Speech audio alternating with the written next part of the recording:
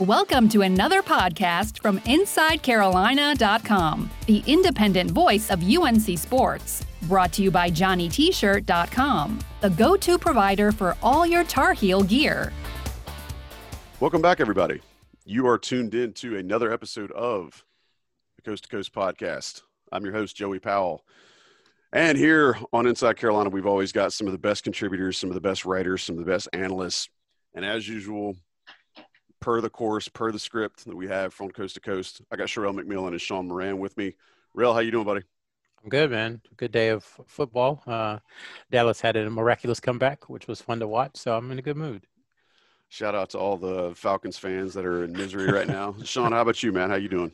I'm back on the West Coast after 2 months, so avoided the fires and the earthquakes, but I'm sure some more of those will be coming our way out in Southern California. But for now, back to the true coast to coast. Yeah, see, we were just lying the last couple episodes. Now we're being real with our audience again. Well, we appreciate you guys being here. Also appreciate everybody listening and watching either via podcast or on YouTube. If you're listening to us on a podcast in audio form, wherever you get that podcast from, stop, take a minute, go rate us, give us your feedback, let us know what you like, what you don't like, because we want to make sure we're providing for you what you want from us. And if we don't hear from you guys, we don't know. We just assume we're doing all right, but we'd love to hear from you and tell us what you'd like to hear more of, less of, and we'll do what we can to try to cater the best product for our subscribers. Go ahead and subscribe. If you're not subscribed to the podcast, you'll get everything coming straight to your device as soon as we drop. You'll be able to be up to date. And, you know, some of these are long form, some of these are a little shorter, quick hitters. But either way, you'll be up to date on all the news that's pertinent to Inside Carolina. And I would be remiss if I did not give a huge shout out to our friends over at Johnny T-Shirt on Franklin Street in Chapel Hill, JohnnyT-shirt.com. They have any and everything for the Carolina fan with regards to gear, memorabilia, stuff to put in your office, masks. They've really got everything, and they can get it to you quickly via shipping. If you'd rather just roll through town and pick it up, they can bring it to your door. You can't really beat it. Johnny T-Shirt has been side by side in lockstep with us at Inside Carolina for a long time. We want to make sure you guys are taking care of them. So hit them up, JohnnyT-shirt.com. Remember that premium subscribers use the code, get your extra 10% off their already amazing prices. With that said, guys, we were all ready to come in here tonight and drop all kinds of news and knowledge and breaking stories and new information. And I feel like I am on remix number 4 of the same Puff Daddy song. And it feels like we're doing the same thing, just throwing in some new audio clips and some new samples. Rel, the only news that's relevant to UNC is that maybe one of their prospects that they had interest in is now going elsewhere. You want to tell us about it? Yeah, so you have like the Timberland mix, and then you have like the club mix, and then you have like the, the Rough Riders mix where, they come in like, and then Locks comes in and cuts like an extra. Yeah, all of that. We're now in the part where Puff Daddy has remixed his remix to say that, all right, this is what's new when nothing's really changed in the recruiting world. But Rel does at least have a nugget that he can tack on to that. Yeah, so Harrison Ingram did commit to Stanford on Friday. Really good job by Jared Hass, who's the coach at Stanford, former UNC assistant for a very, very long time, more than a decade, I believe. And so he's got a top 10 player for the second, or a top 10-ish player for the second consecutive class. He actually beat Carolina for Zaire Williams last year. So I know Roy Williams is happy for his assistant, but not too happy because he's losing top targets to him. But we actually did talk to Ingram's dad on Saturday, just kind of a postmortem, just kind of say, what happened. And he had nothing but great things to say about UNC, as you might expect. Nothing but great things to say about Roy Williams. He called him inspirational. He said there were a couple of times when, after talking with Roy Williams, where he couldn't sleep just because he was so excited. He's like, I'm a 53-year-old man, and I was just excited. I was ready to get up and play for him. He said, but in the end, the combo of what Stanford has to offer between academics and basketball, and then Coach Haas, they really, really believe in him, and they like him a lot. And I think that's what it was. It wasn't so much, there were some basketball things that I think Sean has talked about a good deal as far as Ingram's fit at Carolina and the players they have on the roster and how the roster might look. So that was definitely a part of it. But I think more than anything, it was just they really, really liked Stanford, and Stanford did a good job. They prioritized him, I think, before anyone. And, it paid off. The second straight class where they found kind of I want to say diamond in the rough, but a top 20, 30 guy and who turned into a top 10-ish player. And they, just got on him so early and stayed with him and won the recruitment. So I don't think it says anything particularly negative about UNC, more so just that Stanford did a great job with him. It's a testament to, like you said, to what Jerod Haase has been able to do out there. He's pulling, in the last two classes, pulling guys that long-term coaches would love to be able to get, one out of every 5 years, and he's got them back to back. Sean, I know LA isn't really close to Palo Alto other than that they're on the West Coast, but do you think you'll have a chance to see Ingram play over the next year if they come to UCLA, assuming you can get into the arena to see it? And if so, what do you expect to see out of him his first year in college, or what assuming will be his year in college? Yeah, no, it's a good question. I think, the funny thing is going back to, once with Zaire Williams, I was able to watch him. I think it was his January of his junior year. At that point, he had visited Stanford first, didn't sound too enthralled with it, and sounded really excited about making a visit to UNC. And then come that summer, Harrison Ingram, Stanford was once again the first one to recruit him, and UNC was starting to be in the mix. And I don't know if it was in the Slack chat or probably on here as well, but I said, man, I kind of feel bad for Stanford and Jerod Haase. They've really identified these talented players early, and now UNC's kind of coming in and has a good chance at scooping them up. And in both of those cases, that was not accurate. And Stanford was the first one in, and despite other people entering the fray, they were able to get. So, yeah, in terms of Ingram, I've always thought there could, a lot of things can change, but I always thought there could be the potential for him to be in school more than 1 year. I think Zaire, that's assumed he's going to be one and done for sure. But with Ingram, athletically, does he have that NBA athleticism? Not really, but with his versatility, perhaps that's a selling point when he's ready to get drafted. But, when you go to Stanford, Zaire will be gone. And I think they'll give him the keys, and he'll have the freedom to play that playmaker role that he does in AAU in high school and have the ball in his hands really from the get-go. So, UNC, I think he would have had a big role, but there would have been, different things to fit around him or him to fit into. And I think at Stanford, most likely he'll have a very prominent role early on. So once again, hopefully I do get to watch him out here, and it'll certainly be interesting to see how he progresses from now until then.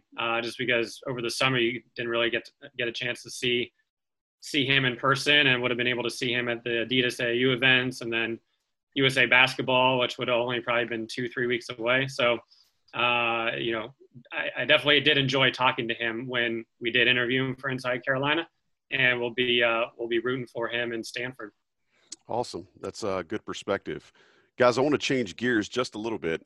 Travis Branham wrote something on September the 17th that is on the Inside Carolina premium content. So if you're not a subscriber there, be sure you make that change to all our listeners. But the way he broke it out was there's essentially 3 tiers of guys in the 21 class that UNC is involved with.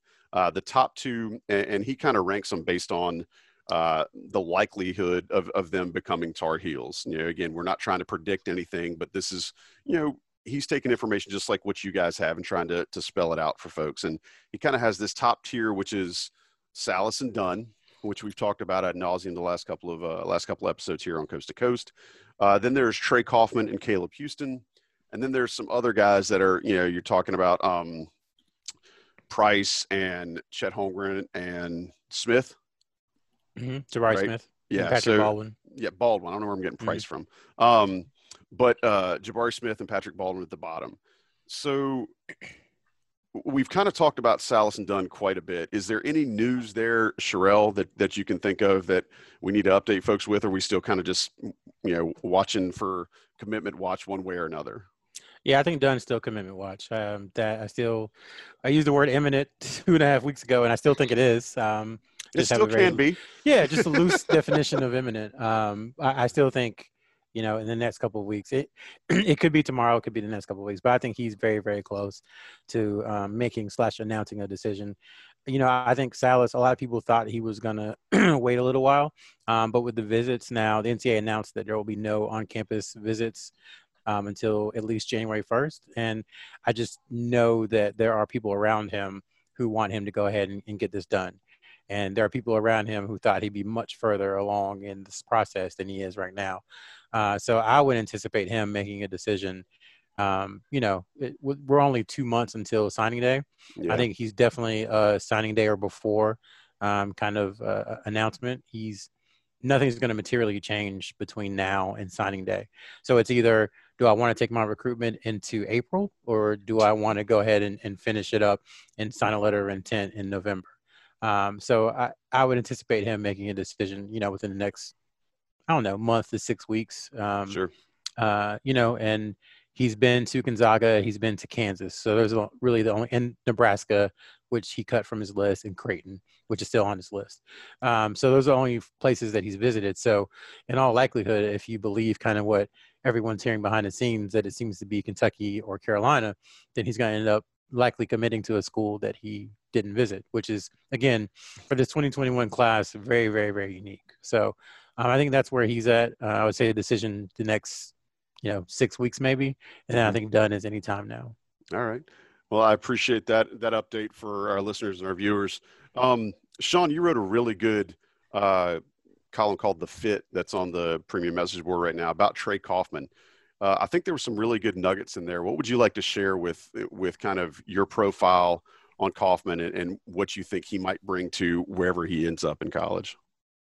Yeah, so I was able to, I think that was the final one for the 2021 class. And for him, I mean, he's a guy that I would have loved to have seen in person over the summer, just given some of his strengths and weaknesses and seeing how they translate. And it was really over, I guess, last weekend, I was able to go back and watch some of his high school full game tape versus a lot of the stuff I think everybody else has seen has been the AAU highlights, maybe some extended highlights. But it was really good just to kind of see the full game.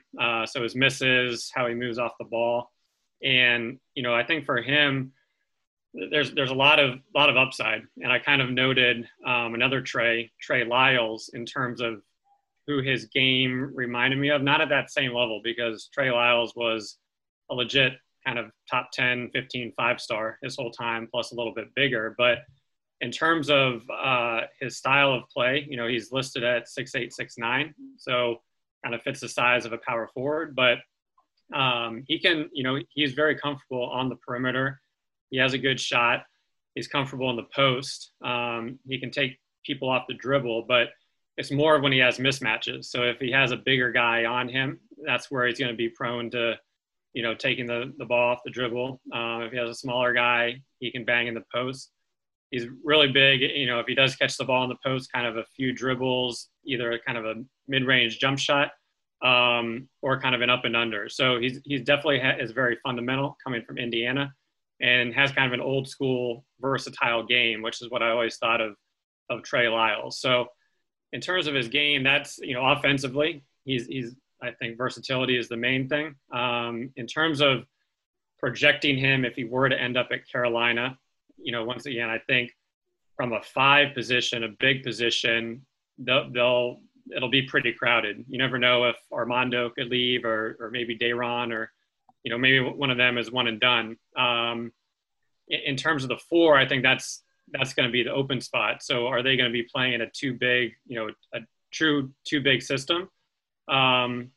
I don't see him coming in from day one and starting, but I do see him potentially coming in and having a big impact, especially since there is so much up in the air about playing style and who he could play next to. But once again, he won't be a one and done player, but he could be a very talented, maybe 2 to 3 year player. So that was kind of a lot to unpackage, but I'm very interested in him. But I do think UNC has kind of an uphill battle given some of the pre-established local schools that have made connections early on.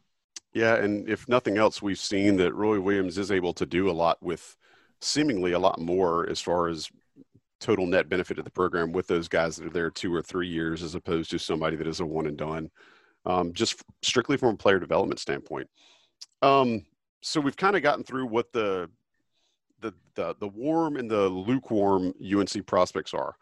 I'd like to change things a little bit, and let's talk about this coming season for UNC, specifically around the roster, but mainly about the news that broke this past week. Greg Barnes did a great profile on it about what this schedule this year is going to look like. So to rehash that, what they determined, the NCAA determined that the season was going to start on November the 25th, which is, as we were talking before we started recording today, 10 years ago, that was normal, right? That was pretty close to what we were used to. But starts on 25th. They've got 42 days beginning on October the 14th to get 30 practices in.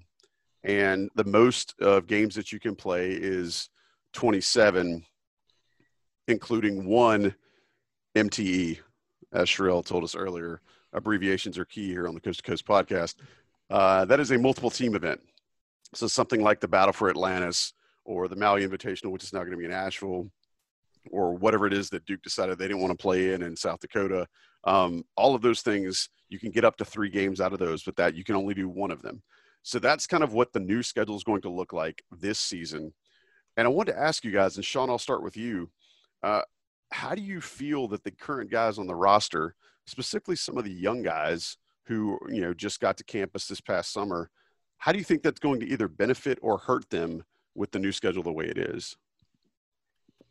It's a great question. I mean, I think, really where you're going to be very dependent on freshmen, with definitely Caleb Love and RJ Davis. I would say the pushback start would give them a little more time to get comfortable with the UNC system and the practices.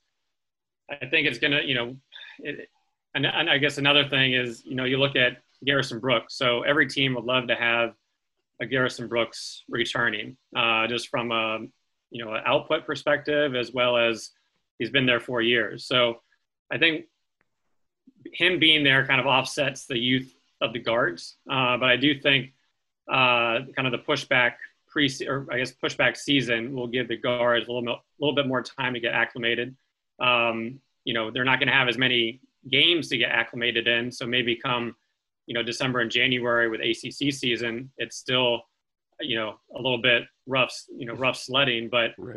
At the same time, if you're going to, say UVA early on, or, on the road in the ACC, you're most likely the crowd is not going to have a significant advantage, if there is any crowd, depending on where you go.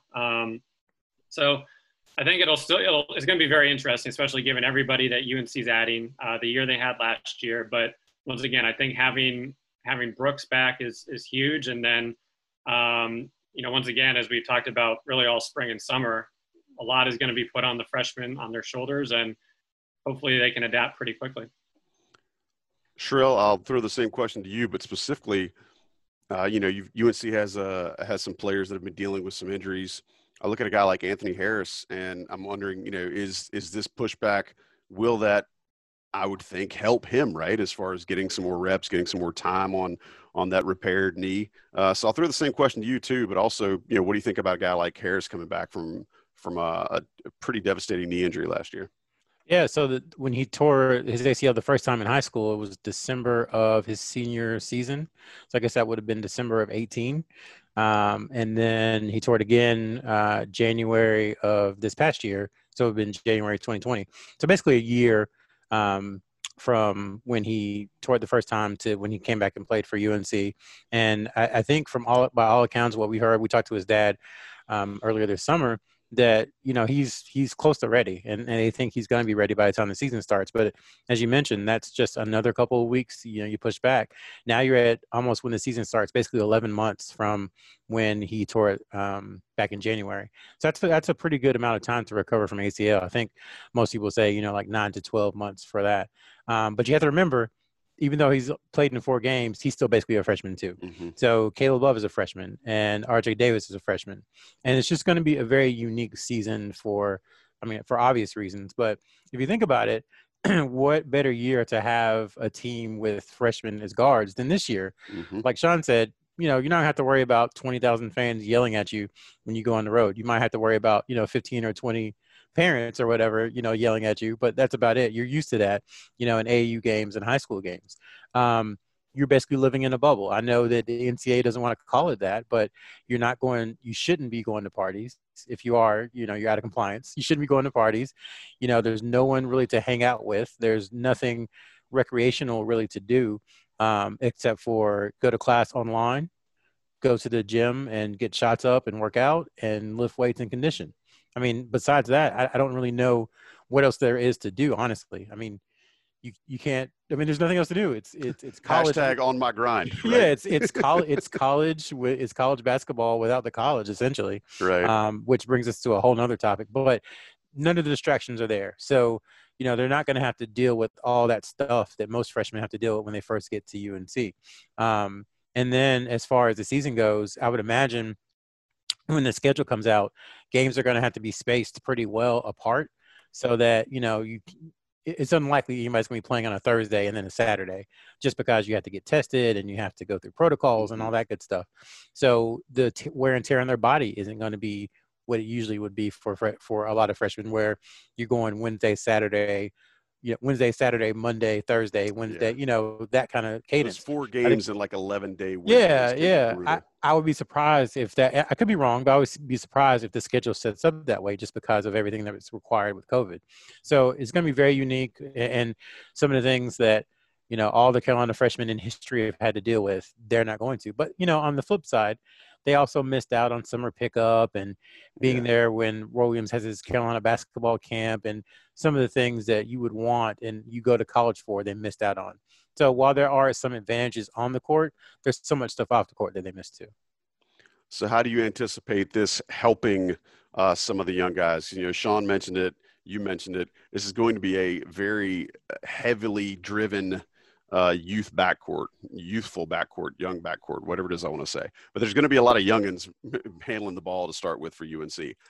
How do you think they approach these extra couple of weeks or this delayed time from a coaching standpoint? How do you think they try to work these guys in? Well, we talked to Bobby Frazier a few weeks ago for a Weekly Scoop about this topic, about, how will Roy Williams coach his team without fans? He was like, he's going to do what he always does. They're going to run and they're going to rebound. What he did say was, though, with the freshmen, they're going to run up and down the court. They're going to go really fast. That's what Roy Williams wants them to do. So it's not going to be a huge difference, really, in how, they approach things, on how they run their offense or anything like that. Frankly, I just see a bunch of positives, especially for someone like Caleb Love, who's the presumptive starter at point guard or at lead guard.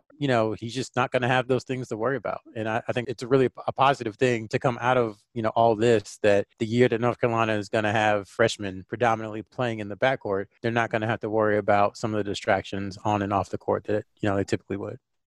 So Sherelle's going to be our optimist tonight. Sean, I'm going to throw something to you. You don't have to totally take the other side of the coin, but I do want to ask, what does this do for recruiting? We mentioned the dead period's been pushed back to January 1, or I'm sorry, has been extended to January 1. Now you've got the college schedule that has been pushed back. How is this going to tie into the way coaches are currently evaluating? Because we've said in the last 2 episodes of Coast to Coast here that it's just really been weird.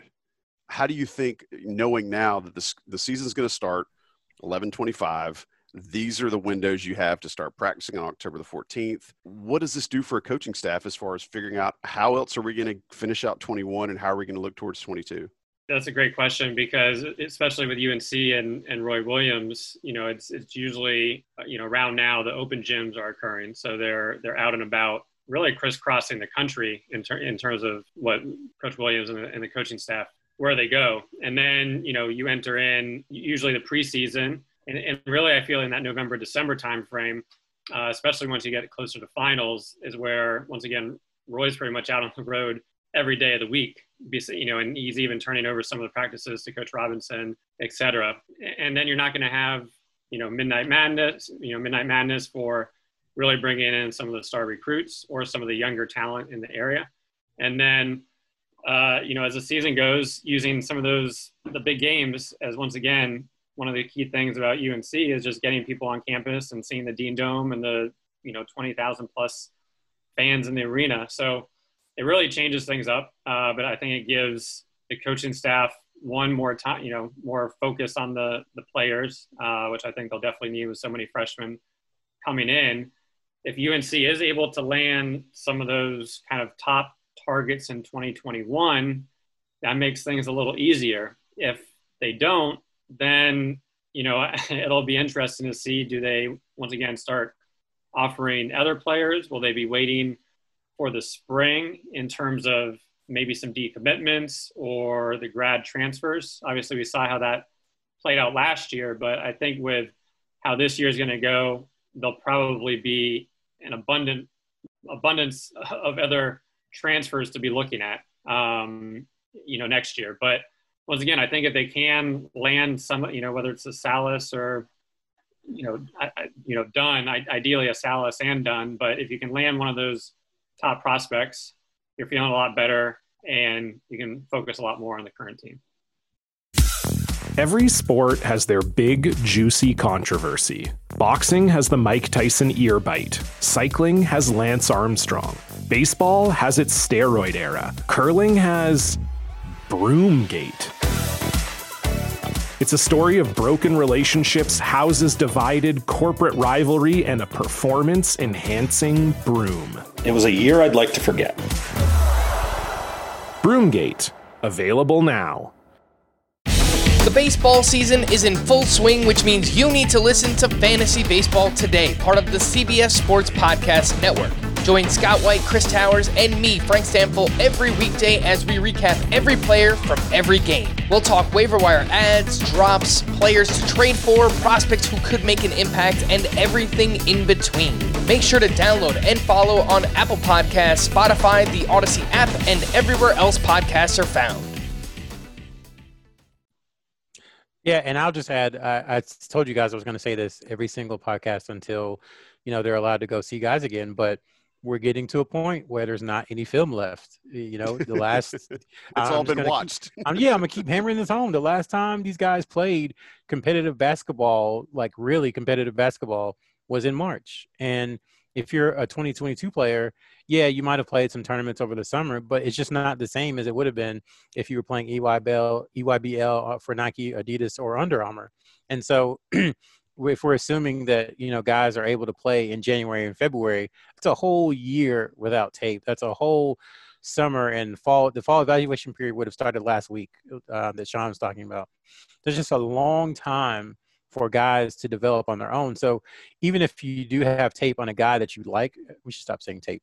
Even if you have digital recordings of a guy that you like, Betamaxes of a guy, right, that you saw in March, who knows what he looks like now? He could be 30 pounds heavier. He could be 15 pounds lighter. He could have grown 6 inches. He could be completely different from the last time you saw them. So I think that is something to keep an eye on too, is that the evaluation was already hard for 2021, and it's just going to get harder, for 2022 until some of the stuff starts changing with the virus. And, none of us know when that's going to happen. So, yeah, it's insane because if you think about some of the, I guess, top-notch prospects that have come through in the last 10 years or so, I always think about a guy like Anthony Davis, who was a point guard until his summer after his junior year, and he grew how much and became, or maybe I'm getting my timelines off, but he grew a substantial amount into the 5 that he is now and is ripping up the NBA. So it's got to be tough for these coaches to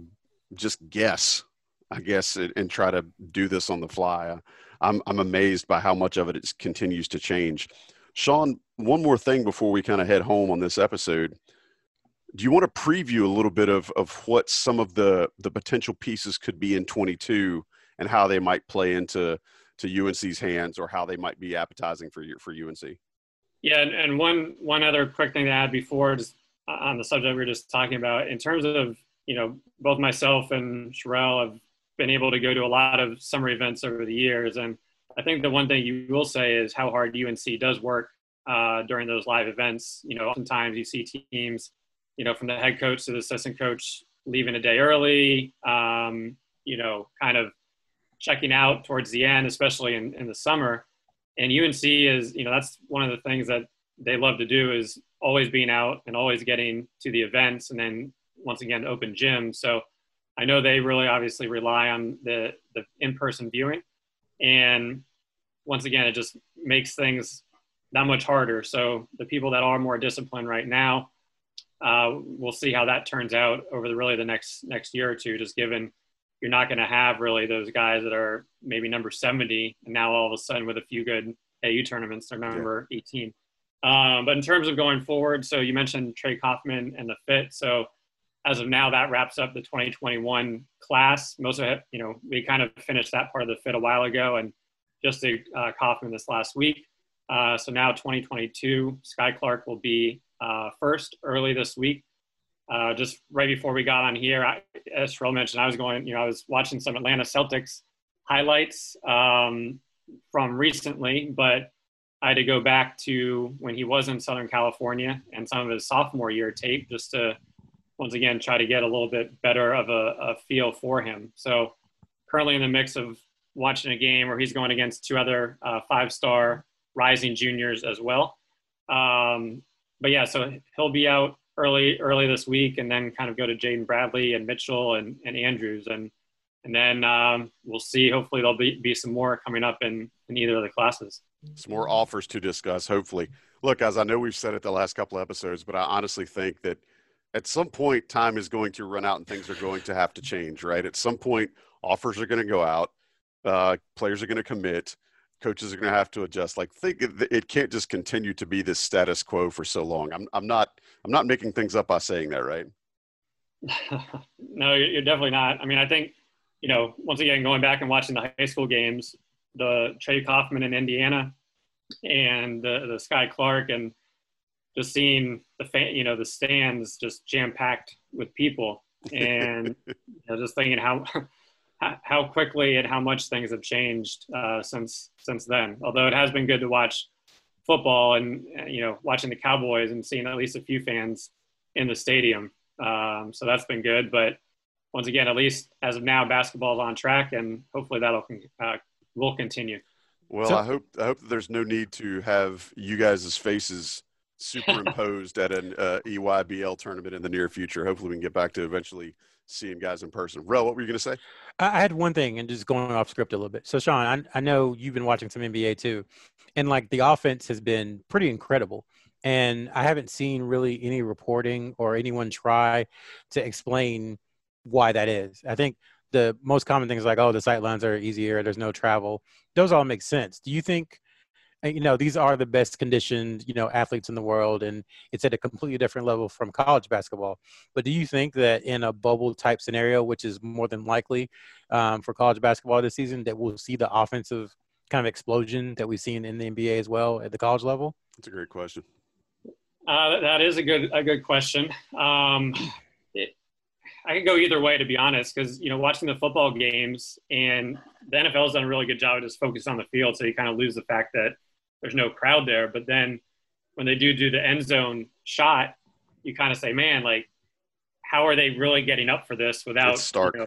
Just without the energy. So I think with the college kids, I might even lean towards defensively. It might have a little more impact in terms of, once again, you always talk about playing in the domes come the Final Four, and how does that impact the sight lines? And maybe now you're playing in these, instead of these high school gyms, you're playing in these 10, 15, 20,000 arenas that for the most part are pretty silent. So I guess I'm not going to really be able to answer that, but I think it is a good question. I mean, the NBA has done a great job. That's been fun to watch. I mean, obviously the style of play is much more different, where, the defensive 3 seconds, and really you run a few pick and rolls, and you can either get to the rim and you have a layup, or you're taking a three from the corners of the wing. So I still think defensively will be a little more, at least early on, a little more focused. So I don't think you'll be seeing kind of the ridiculously high scoring events, but with the NBA, it has been fun to watch. Just you see Tatum and Brown, and granted some of these guys didn't go to UNC, but they were guys that we all got to see in person early on. And, now really 4 or 5 years later is now where they're kind of peaking. Bam Adebayo has been one that I've loved seeing him dialed in. Yeah. Yep. Marcus Smart is hitting threes, which is like, what world is this? Yeah. So, and I know we're going to close, but so full disclosure, I'll tell you how the sausage is made. Joey asked me something earlier and I completely forgot what I was going to say. And I was like, okay, I'll just give him an answer until I can remember what it was. So what I was going to say is that I think it's really important for each team, we're talking about Carolina. So for Carolina, they need to have like designated hype man or energy guy or something, because as you watch college football, as you watch the NBA, even the NFL, you can see at times where guys are kind of just going through the motion. They're like, this is really weird. Like, I'm out here playing hard, but I'm not that excited about it. And if you notice, I think some of the teams that have done well, like I watched Miami a ton. I watched the Suns a ton in the bubble. A couple of the college football games I watched. The teams that are kind of into it, they just have a little bit of an edge. And I think that's something that's important for UNC. Now, North Carolina isn't typically known for having guys who are boisterous and very animated, over the course of Roy Williams' tenure. But I do think Garrison Brooks, that's where like having experienced guys like Brooks and Leaky Black, who have played a ton. Sterling Manley, even though he hasn't played a lot, he's been around, he's there. Play tech, those guys can really help with that, in that you're going to have to self-start. You're going to have to be able to get yourself up, because playing Carolina, playing in Cameron with 500 people, it's going to be much different than it would be any other time. And you might have waited for that your whole life and been thinking about it. And when you get there, you're kind of like, man, this isn't what it was advertised. And it is. You just have to bring that energy yourself.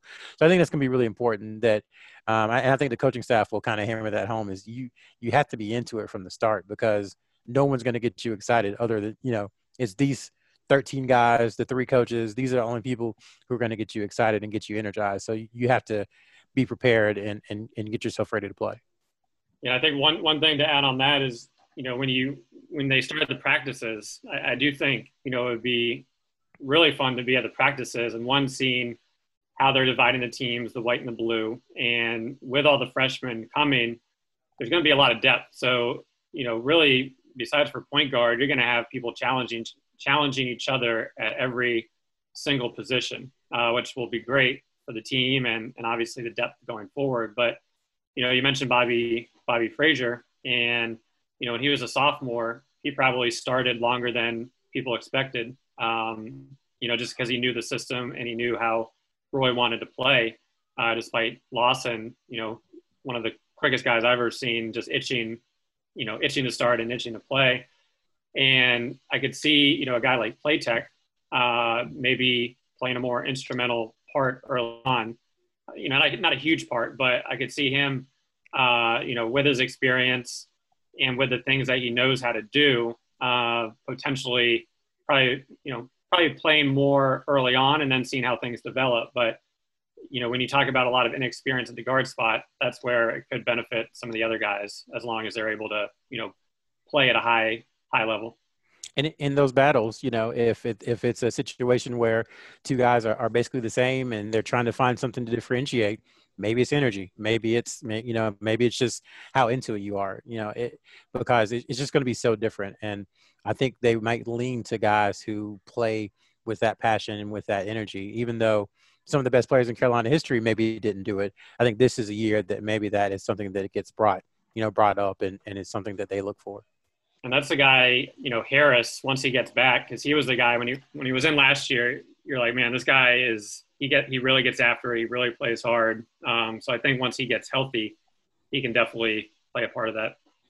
Well, I think we've given enough of a tease to our listeners to now they can actually start thinking about it. We've got a start to the season now. It's starting to get real, kind of like it happened with football, where okay, we've got a date on the calendar. We can start moving towards it. We can start getting our hopes up. I hope that this is a little better start to a season than football has been for the Tar Heels, from a sense of being able to play the games that are scheduled. And I do think smaller rosters will help. But I think you guys have hit some really, really good points about how the team will prepare, knowing when the start date's going to be, knowing how they're going to acclimate some of the younger guys and get them up to speed. And I think you guys have brought some really strong insight to the show tonight. So I appreciate that. Want to thank everybody for listening. Want to thank everybody for tuning in Make sure you check out Johnny T-Shirt, johnnyt-shirt.com. Give him a big shout out. Thank him for supporting Inside Carolina and the work that we do. Use your premium subscriber 10% discount. If you're not a premium subscriber to Inside Carolina's content, get with the program. Is that a little harsh? Maybe it's a little harsh. I don't know. Go do it. How's that? Become a subscriber. Also subscribe to all the Inside Carolina Network podcasts. Get all the stuff just like this episode of the Coast to Coast sent to you as soon as they get posted. But we appreciate you guys joining us this week on this episode of Coast to Coast. We will be back at you in a couple of weeks, if not sooner, depending on what happens with news breaking and things changing. And hopefully we'll have some really juicy tidbits to discuss relatively soon. But I want to thank Sherelle McMillan, Sean Moran. As always, we'll catch you guys on the next side. Thanks. Thanks for listening to another podcast from InsideCarolina.com. Brought to you by JohnnyT-Shirt.com. Where to go for your next Tar Heel gear purchase.